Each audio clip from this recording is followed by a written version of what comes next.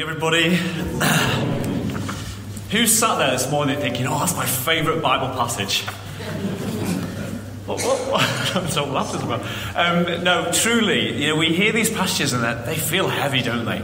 They feel really heavy. And what I want to do this morning is I want us to look at this passage with fresh eyes. Think about what is God saying to us this morning through this passage. And who is God? Who is the God behind this passage? Because that's the question we should always ask when we read Scripture. We're going to look this morning at living for others. What does it mean to live for others? Because actually the Old Testament is full of what it means to live for others and the call of God and his people to live for others.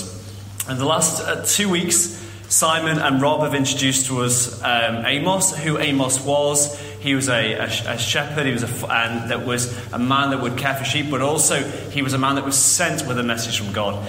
God had sent him to a people to declare who God was to them, but who they weren't to him, who they weren't being to him, and he was calling them back to himself. And so as we move forward, we're going to be thinking about what God was really wanting from the people. When God was speaking to these people through Amos, what was God really wanting, and who was God in the midst of that? Who has ever disciplined their children? Put your hand up if you've ever disciplined your children. Who really enjoys disciplining your children? Now, the first service, Rob... Do you know, it's slightly worrying how many hands are still left up at that point. And it's slightly worrying that Rob Milton's hand was up at both services. But we long to see our children become who they're meant to be, don't we? We love them growing up. We love them developing a character that just shines, that they are just becoming a great human being. But not just that they want to make a difference to other people's lives. Doesn't it warm your heart when your children bless other people? It does. And that's why we discipline our children. Not because we're against them, not because we're full of wrath and we just want them to suffer, but because we care about what they're becoming. We genuinely care because we love. And this is the story in Amos. When we read Amos, when we read many of the prophets, we need to capture the heart of God behind the story. Because the heart of God behind the story is because he was disciplining because he loves. He was disciplining because he wanted them to become the best that they could be, a people who were blessed. But also he wanted them to become a people that would bless others. We need to be careful not to focus on the wrath of God, but who the God is behind that wrath. The Israelites had lost their way. They'd completely lost their way. They'd lost their way about who they were meant to be, what type of people they were meant to be, but they'd also lost their way about who they were meant to be in regards to what they were meant to do. Their being was supposed to overflow into a doing. In Amos 3:2, it says, "You only have I chosen of all the families of the earth, therefore I will punish you for your sins." Now the context of this is Genesis 12. In Genesis 12, God had made a promise to Abraham, and he said, "I will make you into a great nation, and I will bless you. I will make your name great, and you will be a blessing. I will bless those who bless you, and whoever curses you, I will curse. And all the peoples of the earth will be blessed through you." Now, if I said to you, what is the key theme of that passage, what would you say? Blessing. Blessing. God's heart is always to bless. Always to bless. But more than that in some ways, God's heart is always to bless that what? That we might be a blessing. That God's blessing should be something that overflows through our lives. And this is what the Israelites had missed. That they were receiving blessing after blessing after blessing. They were prosperous. They were living in times where they were just prospering. They had loads of stuff. They had loads of comfort. They'd become complacent. And what they'd forgotten to do is take what God had given them and bless others. And this was God's indictment on them. The context of this is that God was creating a family. God wants to make himself known in the midst of a family, in the midst of a people. But the family of God had moved away from God. They'd moved away from honouring him. They'd made it out their own way. They'd made their own groove in life. And God is calling them back to that and saying there are consequences to being what they'd become. But they'd become distracted. They'd become comfortable. Have you ever become comfortable in your Christian life? Have you ever become complacent in your Christian life? Especially when things are going well. You just go, yeah, we're blessed. And in this country, we are very blessed. Very blessed with lots of stuff. With a place to come and worship that's without trouble. Materially, we're blessed for many of us. But in the midst of that, we can become complacent. And the other thing that Israel failed to remember is that they were meant to be influencers. They were meant to be people who would influence culture. And instead of being influenced, they had become influenced by the culture. They were being shaped by the culture around them. And as a church, that's something we need to be mindful of, isn't it? That we don't become influenced by the culture around us. We are meant to carry the image of God to this culture, to Southport. We are meant to model who God is to this culture. But what was almost worse than this is they started to hide behind ritual. They started to think they were immune to God's wrath, to God's punishment for who they were not being to him. And the way they were doing that is just by doing the rituals of a religious life. You know, for us, what would that look like? Going to church, going to life group, even reading our Bibles, even praying. All those things that we go, I'm fulfilling a religious pattern, and therefore surely I'm okay. But there's a greater call in our lives as individuals and also as a church. The passage today calls us to focus on justice and righteousness. Justice and righteousness. Verses 21 to 24 say, I despise your religious festivals. Your assemblies are a stench to me. Even though you bring me burnt offerings and grain offerings, I will not accept them. Though you bring choice fellowship offerings, I will have no regard for them. Away with the noise of your songs. I will not listen to your music of your harps, but let justice roll on like a river, righteousness like a never-failing stream. Amos is basically saying to the people, the way you are living your lives, you're pretending to be God's people, but what you are is a sham. What you are is a sham. You're wearing this cover of religious behaviours, but actually behind that, you are not doing what you are meant to be and meant to do. Your righteousness and justice. Let me read you a definition from the Hebrew word of righteousness. Righteousness is a standard of right, equitable relationships between people, no matter what social differences. And justice is the concrete actions that you take to correct injustice, to create righteousness. These are two things that God is wanting to see in your lives today. That you might seek out justice in how you treat people. You know, as the vision unfolds in this church, we want to be a people that welcomes many. But when we welcome many, there'll be many people that aren't like you. Who likes to be around people that are just like you? We do, don't we? You know, the people that make us feel comfortable in life are people that are like you or like me. So when people come into our lives that make us feel awkward, make us feel uncomfortable, sometimes we don't know what to do with ourselves. But as we become a church culture that welcomes people, we are going to come across this. We're going to have people come into our church that make us feel uncomfortable. How welcoming are we going to be to those people? How welcoming are we going to embrace people despite them being different to us? Because justice is reaching out to those who are not like us and welcoming us, making a home for them, making the justice of God come into their lives. True worship should always lead to justice, righteousness, and loving our neighbour. You know, we are being called to a vision at the moment, aren't we, as a church? We're called to change lives, and we're called to be relevant to those around us. And so that's what I want to think about today, is how are you going to become someone who is going to change somebody else's life? What are you stepping into? You know, the Israelites were people who had received much blessing in their lives, but they weren't blessing much. They'd received much blessing, but weren't blessing much. So as an individual here this morning, what is your life about? Is it about building something for yourself, becoming more comfortable? Or is it about stretching yourself that others might be blessed? This is the call in our lives. Now, the danger is sometimes we can hear these passages in the Old Testament and go, well, that's just for them. That was just for those naughty Israelites. That was just for those people who had gone far from God. But we're okay. We're the church. We're in Christ. Things are different now. But then we read the sheep and the goats in Matthew 25. And the sheep and the goats, let me read this to you. It says, when the Son of Man comes in his glory and all the angels with him, he will sit on his glorious throne. This is in Matthew 25. All the nations will be gathered before him, and he will separate the people one from another as a shepherd separates the sheep from the goats. He will put the sheep on his right and the goats on his left. Then the king will say to those on his right, 'Come, you who are blessed by my Father, take your inheritance, the kingdom prepared for you since the creation of the world. For I was hungry, and you gave me something to eat. I was thirsty, and you gave me something to drink. I was a stranger, and you invited me in. I needed clothes, and you clothed me. I was sick, and you looked after me. I was in prison, and you came to visit me.' Then the righteous will answer him, 'Lord, when did we see you hungry and feed you, or thirsty and give you something to drink? When did we see you a stranger and invite you in, or needing clothes and clothe you? When did we see you sick or in prison and go to visit you?' The king will reply, 'Truly I tell you, whatever you did for one of the least of these brothers or sisters of mine, you did for me.'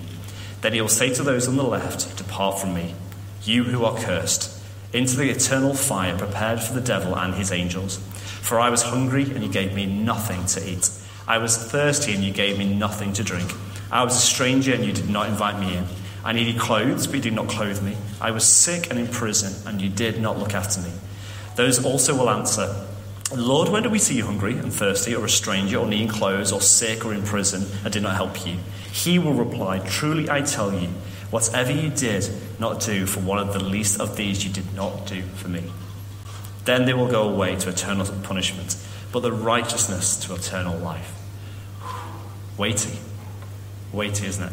You know, this is what is saying will happen in the end. When we are called to account for our lives before Jesus, he's going to say, "Was your life spent on others? Was your life spent on others?" Now, I know I spend so much of my time, my money, and my energy on myself. And God is calling to stretch myself to be there for others. His heart is for others. God's heart is for others. He cares. You know, moving forward with our vision, we need to focus on what matters to God. We've been entrusted with good news. You know, Jesus came proclaiming the good news, didn't he? Good news of the kingdom. That we might be free from sin, but also that we might know the presence of God in our lives, that we might be transformed by him, but also make that transformation known for others. We must live for others. New Testament, time and time again, speaks of this. 1 Corinthians 10:24 says, "No one should seek their own good, but the good of others." Hebrews 13 says, "Keep on loving each other as brothers and sisters. Don't forget to show hospitality to strangers, for some who have done this have entertained angels without realizing it. Therefore, let us offer, through Jesus, a continual sacrifice of praise to God, proclaiming our allegiance to his name. And don't forget to do good and to share with those in need. These are the sacrifices that please God." 1 Peter 4:10 says, "Each of you should use whatever gift you have received to serve others, as faithful stewards of God's grace in its various forms." Are you hearing it? What we're hearing? Others, doing good, being there for others. So how do we grow in becoming a people today that are focused on others? I'm going to share 3 principles with you. Now, I want you to practice these. These are things that I'm trying to grow in, and I just want to call you to join me in this journey of practicing these 3 principles that you might become someone who is focused on others. The first principle is being a cathedral builder. Now, when people were building a cathedral right at the beginning, they knew they were setting out on a journey that they might not see the completion of something they were starting to build. Now, that's frustrating. If ever you started a project knowing you're never going to see it finished, it's frustrating, though, isn't it? We want to see the end result. But we're called to be people that will invest, not in our own generation necessarily, but in the generation to come. You know, parents get this, don't they? If any of you are parents, you know that you are investing in your child's life, that they might have a life that will outlive yours. Yeah? And that's what we're doing here in Southport. We are investing in a town, and we will outlive our lives. That will keep growing and developing, and the kingdom of God will keep coming, and we give our lives to that. But you've got to think about how you see yourself in that process. There's a parable around this, and the parable goes, there's a man that came up to 3 cathedral builders. He went up to the first man, and this first man, he says to him, "What are you doing?" He says, "I'm just laying bricks." And that's all he saw himself doing, just laying bricks. He goes to the second man and says, "What are you doing?" He says, "Well, I'm building a wall." And then he goes to the third man and says, "What are you doing?" He says, "I'm building a cathedral." He had vision. He knew what his calling was. You know, so today, what do you see yourself as being part of? Do you see yourself as literally, just turn up at church, I help out at soup, I do my little bit? Do you just see that? Or do you genuinely see yourself as fulfilling a calling of Jesus on your life to become someone who is investing in others? This is the heart of somebody that is a cathedral builder. The next image is someone who lives with margin. This comes from Leviticus 23, and again we get the heart of God in this. It says, when you reap the harvest of your land, do not reap to the very edges of the field, and gather the gleanings of your harvest. Leave them for the poor, for the foreigner residing amongst you. I am the Lord your God. Think about your life at the moment. Think about all the resources that you've got. Each one of us has got a resource, and lots of resources. You might have time, you might have money, you might have energy, you might have love and compassion. We all have different things. We might have skills just because of our work. We all have different things in this room that we hold in our hands. And when we think about those things in our hands, what are those things doing? Are they just blessing you? Or is there space amongst those things to bless others? Or your homes. Most of us have got homes. How are you using your home? Is your home a place where you can invite other people? Is your home a place of comfort? Is your home a place where people feel welcomed? Is your home a place when people come, there is a choice of drink or just the drinks that you like? How are you shaping your home to make it hospitable to others? And so this is a different way of thinking. So the principle behind this is that the farmers would only farm so far, but they knew there was space for the crops to be left that others might come and feed off that land and be blessed. But that land belonged to someone else. How are people drawing from your life today? Are you opening up your life to bless others? Are others being shaped by what you have? I heard of a story recently where a man went to Kenya. He's doing some project work in Kenya, and a family had given him £500. And he took that £500 to Kenya with him. And he saw a need in the community there. There was a woman whose husband had been killed. She had children. And he knew that it wasn't just about giving away money, but investing in her. So what he did is he helped her set up a business with that £500. With his skills, he's a businessman himself. He gave away what he was to that woman. And now she's setting up a business in sewing that's now fueling her family, that's giving her family a new hope and a new future, but also will be something that grows and blesses others as others get the benefit from who she is. This is what we're called to be.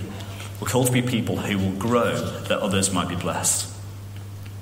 And as a church, this is a challenge for us as a church. How much margin is there in this church that we might bless others? Or are we just meeting our own needs? Because we can look at that individually, but we can also look at that as a church. How is our church being shaped and fashioned for the needs of others in our town? The third image is a Russian doll. It's my little Russian doll that I borrowed. What does this Russian doll have inside it? Another Russian doll.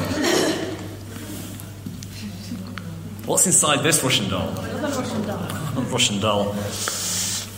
And what's inside this Russian doll? Could be a Russian doll. Well, we'll see. Another Russian doll. And what is inside this Russian doll? Another Russian doll. And in this, it seems an insignificant little Russian doll. But this is the heart of the gospel. This is the heart of who we're meant to be as a church. That you have things inside your life that can affect someone else. You all have a story to tell. A story of how God has brought you through hardship, through pain, but also through successes and joy. You have skills that you can give to somebody else that can transform their life. And within that person, what is there? A person they can bless. That person has someone they can bless. And this is how the kingdom of God works. When Jesus comes, he says, give away. That you have been given life. Now, to keep that life, what do you need to do? What does Jesus say? To have life, what do? We give it away. He says, if you try and keep hold of life, if you try and keep hold of everything, keep comfort in your life, that life will die, it says. But to have life, you need to give it away. And so will you be a Russian doll? Will you be seeking out other people in your life, around your life, in this church, through the ministries that we do, that will be blessed by who you are and what you have to give? I'm going to give an example of my mother-in-law. I'll very much embarrass her now. And I'll probably get some brownie points for this, so that's what I'm going to do.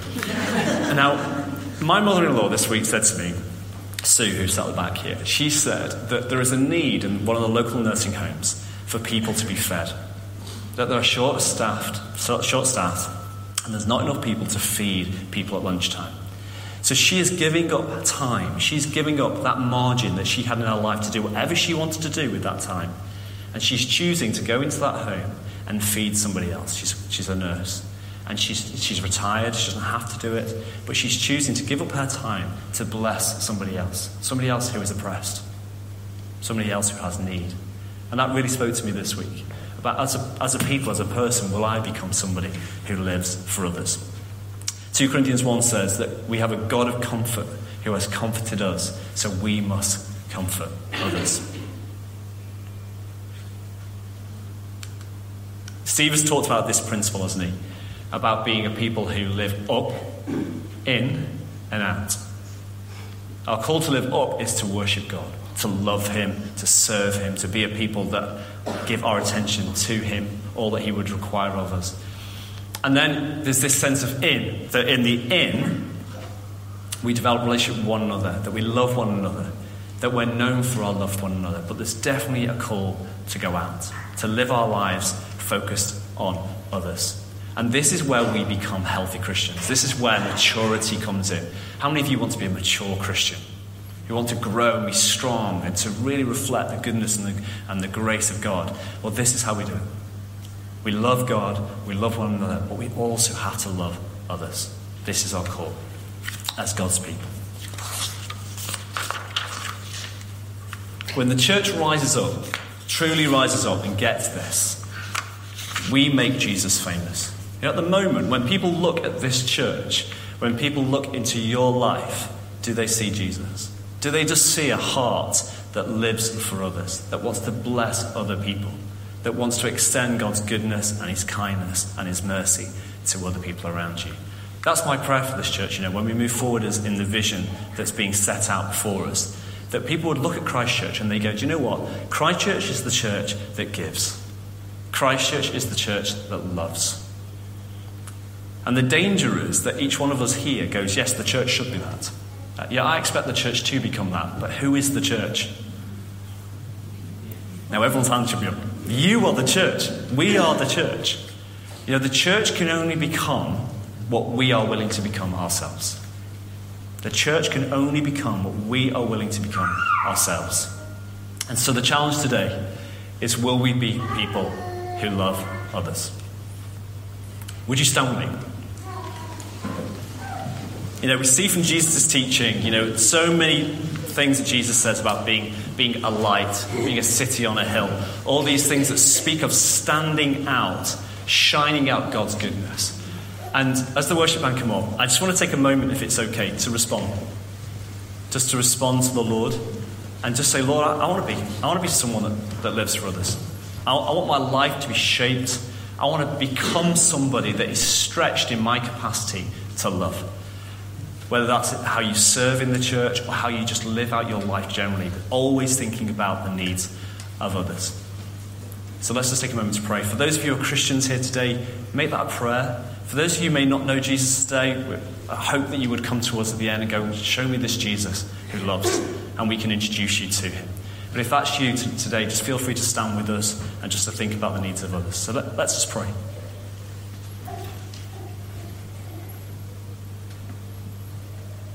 Lord Jesus, we thank you that you reached out to us when we were another.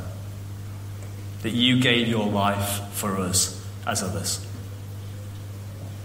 That when you came to this earth, Lord, you came reaching others. That others might know your goodness, might know your grace, might know your love. And Father, I pray that we wouldn't make the mistake, Lord, of the Israelites, who kept a blessing to themselves, but Lord, we would carry a blessing to the world. Lord, whoever you would send us to, God, let us be a blessing to others. Spirit, God, I pray you would anoint us, you'd inspire us to think about ways that we can use our life, our talent, our energy, our money, Lord, all that you have given us for the needs of those you'd send our way.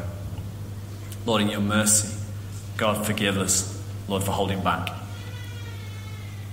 Lord, and give us the strength and the boldness to press forward. Come, Lord.